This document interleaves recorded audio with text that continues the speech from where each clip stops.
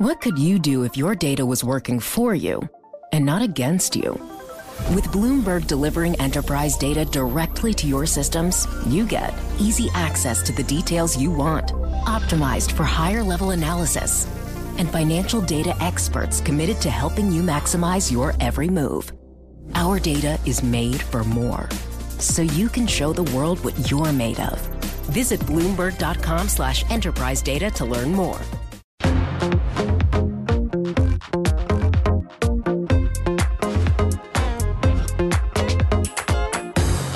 Hi, everyone. I'm Emily Chang, and you're listening to Bloomberg Studio 1.0.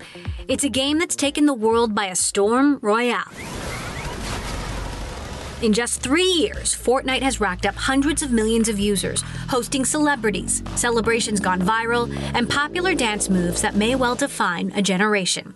The game's creator is a generally under-the-radar billionaire who avoided the spotlight until slamming Apple and Google with explosive lawsuits, accusing the tech giants of illegally using their alleged monopoly power to suppress app developers, including Fortnite maker Epic Games. Apple countersued, saying Epic wants a special deal, but that the playing field for all apps is level. We sat down with the man behind Epic Games just before the lawsuits were filed, as he was firing the first shots in what is now a battle royale. This is my conversation with the CEO and founder of Epic Games, Tim Sweeney.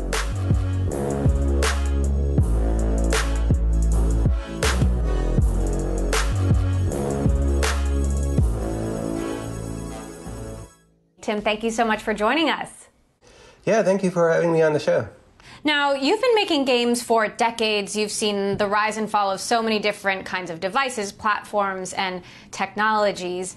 Now you're criticizing Apple and Google for being absolute monopolies in terms of how they run the App Store, how they run the Play Store. What do you mean by that? So first of all, the market is Google and Apple. Those are your two choices for mobile platforms. Apple says if you don't like our platform, use Google, and Google says the converse. But the problem is these companies are using their control of the operating systems powering the devices to exercise a monopoly over all commerce. Apple says if you build an app for our platform, first of all, you can only distribute it through their store. They don't allow competing stores. Like, imagine a town that only allowed Target and disallowed any other stores from building venues. I mean, that's totally un-American and uncompetitive. But that's exactly what Apple does in an absolute sense. Apple's rules simply prohibit it. Whereas Google has created a semi-open platform with Android. The core of it, the software, is an open platform, but then they layer on all of these business terms with the Google Play Store and with Google Search, which force everybody to force all of the carriers making devices to lock it down and limit it. But the effect of that is that Apple and Google are taking 30% of all revenue through commerce. They're deciding what kinds of apps you're allowed to build and which ones you're not. And they're preventing entire categories of innovation in technology. Apple also says 84% of the apps on the App Store are free. And I've talked to plenty of developers who are grateful for the services that Apple provides. Don't you think you should pay some form of rent, if you will, to access those services? The problem with the 30% that Apple and Google charge is it's completely disconnected from any actual costs of their business. And Epic, we know this. We run a store. We run the Epic Games Store. Epic has processed over $1 billion worth of direct transactions between players and our company on Windows, on Mac, and on Android. And we know the cost of operating the store. The cost of operating a store is 5 to 7% of revenue for Epic. And Apple and Google have way, way higher economies of scale. And you can break down the cost by component. And it has nothing to do with these rents that Apple and Google are charging. And so, and Epic is always happy to pay providers for a fair service they provide. And we like to choose between providers, right? We'd like to choose between Apple's payment service and PayPal and MasterCard and Visa and make them compete to offer the best rates or the best quality of service. And Apple and Google are entirely denying that in the way they've locked their platform down. So you use the word monopoly. Yeah, it's a duopoly. There are two companies together. They control 100% of the smartphone market. or something like 99.9%. They have monopoly, and they have business practices that only a monopoly could get away with. You cannot explain what they're doing in any terms other than compulsion. Now, you launched the Epic Game Store for Windows and Mac, and you charge a 12% fee. Why do you think 12% is fair? Well, we looked at the cost of operating the service, and they're really transparent, right? Payment processing, 2.5% to 3.5% in major developed economies, as much as 6 to 8% in developing economies. Bandwidth is 1 to 1.5%. Customer service, 1 to 1.5%. And so we're able to operate our store, charge 12%, and make a 5 to 7% profit margin for ourselves. And so it's not altruistic, right? This is a great business. Now, here's what the companies are saying. Google says it's maintained and committed to operating in an open and principled way. Apple has said the complaints about the App Store are baseless from a handful of companies who simply want a free ride, don't want to play by the same rules as everyone else. We, Apple says, want to maintain a level playing field where anyone with determination and a great idea can succeed. What's your response to that? Well, I think Google is in a better position than Apple. Google does have a semi-open platform where users can install software from means of their choice, but they use their agreements with OEMs and carriers to prevent actual competition. So that's our problem with Google. Apple is being entirely disingenuous. For example, every time we've communicated with Apple about our desire for an open platform and freedom to process our own payments, we've said we want this for the whole industry, not just for ourselves. And Epic does not want a special deal from Apple. We don't want a special deal from Google. We want wholesale policy changes affecting all developers, which free the software economy for everyone.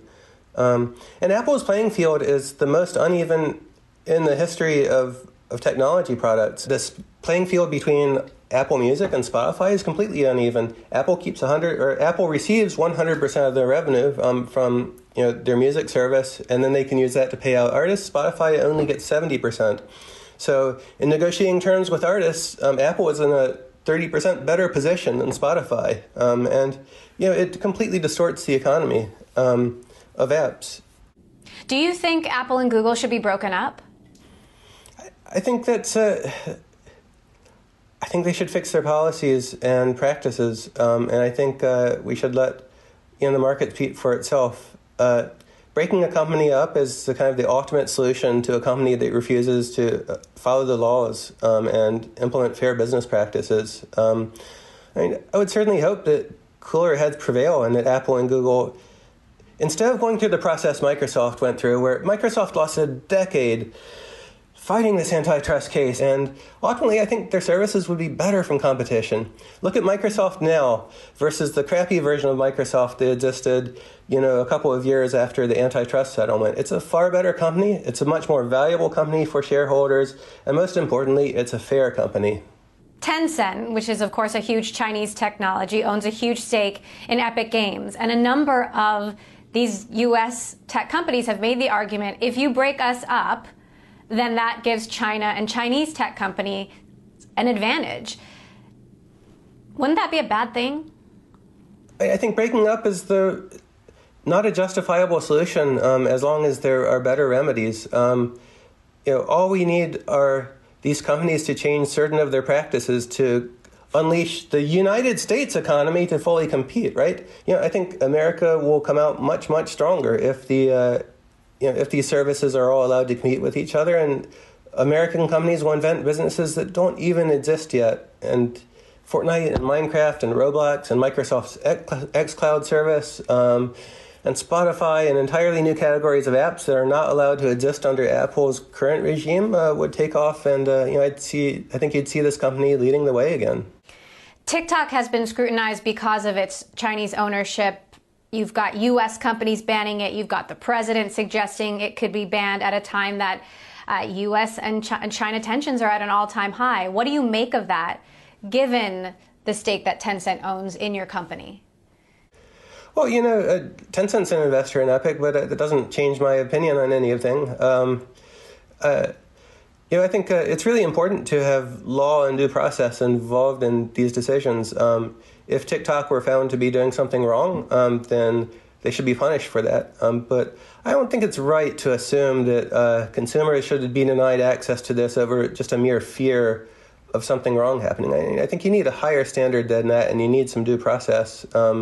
And if we in the United States were starting to make arbitrary decisions to just block random competitors, then you're really no better than China with its own form of protectionism, where China denies Facebook access to China, they deny Google, they allow a few things, but most stuff like Fortnite, we've been asking for permission to release it in China for 3 years. We've been denied all along. And I think we should be pushing for a level playing field between countries, and we should not be reverting to, well, China does it, so we should do it too. You're listening to my conversation with Tim Sweeney, CEO and founder of Epic Games. Up next, how the technology behind Fortnite powers everything from content in movies to enterprise software. And we go deeper into the metaverse of gaming, where multiplayer experiences are becoming social experiences. I'm Emily Chang, and this is Bloomberg Studio 1.0.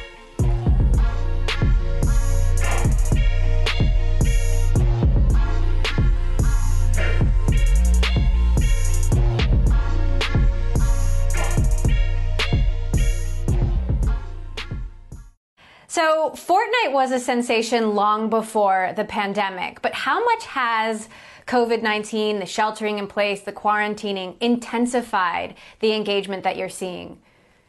You know, we've seen some peak numbers over the past 6 months. Fortnite comes up and down based on events and seasons, but we've seen higher engagement now than at any time in the past. And it's just proving that technology can bring us together even when we're physically separated. Fortnite now has hundreds of millions of accounts around the world. You've got famous athletes doing Fortnite celebrations when they score a goal. Even my kids know how to do the floss. What do you think it was about the game that made it so viral? You know, it's a very inviting and welcoming game. And all gaming starts really with the serious gamers, the hardcore gamers who have an Xbox or PlayStation. And, when they play Call of Duty, their classmates or, college mates or office mates look at the game and they're like, well, that's not really for me. But when everybody saw Fortnite, I think everybody saw a game that they could enjoy and make their own. And we see a huge number of people who are not traditional gamers in the game. We saw at one point the population of Fortnite was 35% female, which is really, really high for a serious action game. And I think it's the combination of the art style and the good spirit of Fortnite. It's very easy to be funny and spontaneous in Fortnite, and it's very hard to be negative towards somebody because there's just no negative emotes. You've got Star Wars and Marvel characters on the inside. You've got the rapper Travis Scott doing a virtual concert inside. I believe that attracted like 12 million viewers inside the game alone. What's next? Well, the magical thing about Fortnite is it's not just a game. It's a place where you can bring together brands and performers and artists and musicians and all sorts of different people to create a really exciting community event. The long-term future for Fortnite will be opening up more and more to community creation so that you don't need to do a deal with Epic to bring your concert to Fortnite, but anybody can build that stuff in the environment we have using the Unreal Engine tools and bring their experiences to Fortnite, whether it's an event, a concert, a movie, IP, or a car, or anything like that. Let's talk about the movies. You're working with Hollywood studios on content creation while content has been stalled in the middle of the pandemic. Talk to us about how your technology is being used, for example, to create a movie like Mandalorian. Well, the Unreal Engine technology that's powering all of this, it hit a point about 5 years ago where it's capable now of real-time photorealistic scenes that are difficult or impossible to distinguish from reality. And at that point, everybody outside of the game industry became interested in it. For virtual production of movies, for architecture, for design visualization, if you're designing a car or any sort of consumer product, that's brought a lot of growth in bringing the technology outside of the game industry. Now, Fortnite came out in 2017, but as I understand it, you started developing it in 2011. What happened in between? I believe there were some peaks and valleys. Yeah, at the time, Epic was developing the Gears of War games, for the Microsoft Xbox as their primary effort. And Fortnite actually started out in a game jam. A team of about 10 people got together over the course of the week and built this experiment called Fortnite. We spent about 7 years with a small team just trying different variations of it to try to find the magic of it. And at the very end of the experiment, after we built up a cooperative multiplayer game, Battle Royale became the hot thing in the industry, and we built Fortnite Battle Royale, and that turned out to drive really exponential growth, something like we've never seen at Epic or even in the game industry before, where we reached 350 million players worldwide in just the course of a few years. Now, Sony took a stake in the company, valuing Epic at $18 billion. How do you make sure this isn't a fad, as so many games are, and that Fortnite has staying power? Well, I think that we're seeing something magical happening right now, which is the birth of a new medium. And Fortnite's leading the way in a lot of ways, but there's also Minecraft and Roblox. What we're seeing is games, once they reach a certain level of popularity, as multiplayer experiences become social experiences in themselves. Players not only use it as a way to entertain themselves playing the game, but also as a place to meet with their friends. And unlike Facebook or Twitter, they're not just typing messages or chatting by video. They're actually in a real-time 3D world where they can have fun and engage in all kinds of entertainment experiences. And science fiction literature calls this the metaverse. And nobody knows exactly what the metaverse is, but we see a number of games all on the path to creating this. And I think it's that possibility of a real-time 3D social space that eventually grows to reach billions of players, together with the real-time digital content industry that's powering it, right? Bringing movie content into Fortnite and music content into Fortnite and all of these other forms of brand media and brands converging on a real-time 3D space. Everybody shares a vision that this is going to grow into something that's quite different than a traditional game in the past. Now, I'd love to talk a little bit about your story. I have 3 boys, so I'm very curious about this. I know that you're the youngest of 3 brothers. I know that you were tinkering a lot at a young age. What kind of a kid were you? Well, I was introverted. I had 2 big friends that we'd always go out and explore the world, the woods, and build forts, and try to stay out of getting in too much trouble. But I spent a lot of time just doing solitary things. I'd build go-karts, and then I got into computers. And I think from the age 12 onward, when my brother got me this Apple II, I spent the majority of my free time programming. I spent more time programming than in school or sleeping or any other thing, and I just love it. Yeah. Unlike mechanical devices, a computer can do absolutely anything if you can figure out how to give it the right instructions. It sounds like every child's dream to become a video programmer. And I know that in the past you've said you went from mowing lawns to becoming CEO of Epic. But really, what happened in between? How did you make that happen? Well, I actually did some math. I figured I spent about 12,000 hours programming from the point when I first got a computer to the day I made my first dollar actually selling software. It was from 1982 to 1991. That's what it took to become good. In the meantime, I mowed lawns so I could buy more hardware. My teeth are pretty crooked, but there was a point where my parents said, "Gee, Tim, you should get braces." I'm like, "How much do braces cost?" And it cost about $1,000. It's like, well, that's what an Apple disk drive costs. So I got a disk drive, and I have crooked teeth, and no regrets.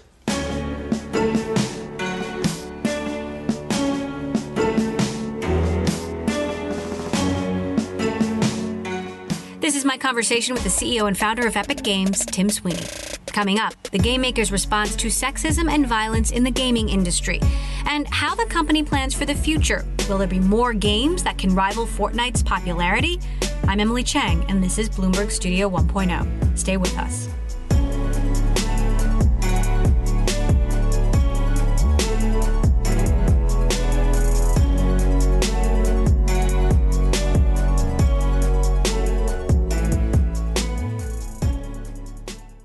Hi, I'm Ron Kraszewski, Chairman and CEO of Stifel. Financial advisors, if you're not growing your practice, you're losing market share. Stifel is a growing entrepreneurial, advisor-centric firm built for successful advisors like you. Imagine having the resources of the largest wirehouses and the support of the boutique shops, but none of the bureaucracy to get in the way of you serving your clients. At Stifel, it's your business, your book, your clients.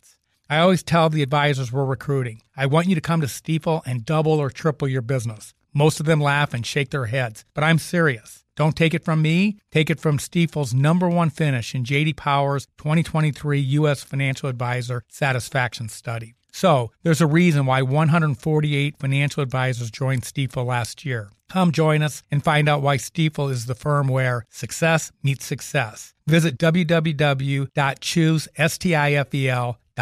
Stifel Nicholas and Company Incorporated, member SIPC and NYSE. How have you been spending your pandemic time? I believe you don't have kids, right? How are you passing these days sheltered in place? I have been just generally outdoors a lot more. And that's my observation. When I was growing up in the 1970s, your neighbors were outdoors all the time, and you just be constantly socializing with them. And it's like that again now. For some reason, COVID has brought back those old habits of getting together outside and spending more time in the outdoors. There's definitely an irony there that the CEO of Epic Games is saying to get outside more. Yeah, you can actually build a real fort in the real world. They work. You also bought the group chat app House Party last year, and who knew that we'd be in the middle of a pandemic now and House Party would be all the rage? Well, I guess you did because you bought it. But it is now the site of, virtual family gatherings, trivia nights in my house. Did you know what a hit this would be, or has it surprised even you? We were really surprised by the order of magnitude growth of the app in COVID. The experience is almost entirely positive. You're with a small social group. You're not being bombarded with global news or propaganda on politics or other algorithmically curated thing. It's just you hanging out with other people and talking to them in a fun way. But the future of all of these platforms is connecting users, right? Fortnite does it, House Party does it, and our vision is to connect more and more of these services together so that we can serve more users, each using, these communication tools in their own way. The video game industry has also been criticized for sexism, for violence. I mean, Fortnite is a kill or be killed game, but you made it cartoon style with bananas instead of blood. Much of the Fortnite team, the core of it, were the developers of Gears of War, which one of the weapons was a chainsaw that you'd use to chainsaw through creatures, and it had a shotgun mounted on it that you could use to shoot them too. A really bloody game. But these people, compared to 20 years ago, they grew up, they got married, they had kids, they started families, and I think a real part of the effort was a desire to build a game that everybody could play, and you didn't need to feel bad about when you're talking to your friends about what you do for a living. And so you have a game that still, it has guns, because every game, just like every movie, every Shakespeare play, is in some sense about human conflict, right? And in a game, this is just one way to conduct it. But I think Fortnite shows that you can have guns and a fun experience without blood, without death. Ultimately you get teleported out of Fortnite when you're eliminated. I think it shows that you can, there's a big spectrum of ways to present human conflict that does not need to encourage violence or bad behavior.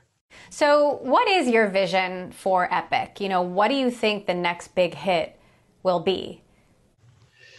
Well, I think we're seeing the birth of a new kind of entertainment experience, which suggests that we might not just be moving from game to game and trying to create a hit each time around, but we might have some games become a permanent part of gaming and people's lives. Games like Fortnite and Minecraft and Roblox. Some of these Minecraft has gone on for more than 10 years. I think that these might grow to the point where these games become platforms themselves. That's very much what we're trying to do with Fortnite, to open it up so that anybody can build their own fun experiences in it. Fortnite Creative Mode is version 1, but there's a whole lot more in the works. And we think if we can turn it into an outlet for everybody to create new experiences that still gel with the Fortnite world and art style, then it could be a forever game, perhaps. In the same way that you don't ask, like, okay, so what service are we going to move on to once email is no longer cool, right? So the vision is for Fortnite to last forever in some form.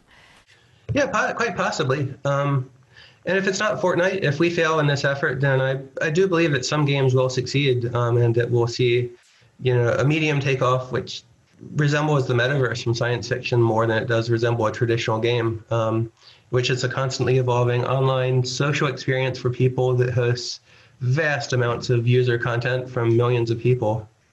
Do you believe that we're living in some sort of simulation of someone else's mind? Yeah, that's a good question. I don't know. That's always been a great mystery to me, the frontier of the laws of physics versus our observation about reality and God and souls and all of these things. It's a great mystery, and unfortunately, you don't find out the answers until it's too late. Tim, thank you so much for joining us. Tim Sweeney, the founder and CEO of Epic Games. It's been wonderful to have you here on the show.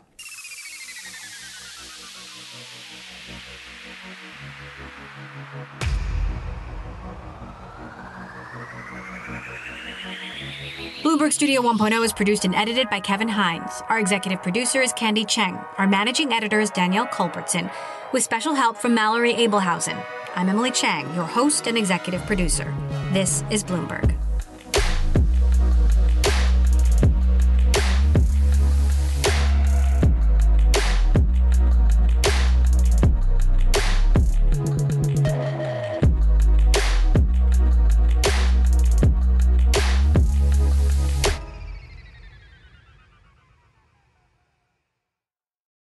Collaborate for a greener future at the Bloomberg Green Festival, a groundbreaking celebration of the thinkers, doers, and innovators leading the way. From design and culture to technology, science, and entertainment. Hear from inspirational speakers and immerse yourself in climate solutions. July 10th through 13th in Seattle. Title sponsor, Amazon. Official airline, Alaska Airlines. Get 20% off using promo code radio20 at bloomberglive.com/greenfestival.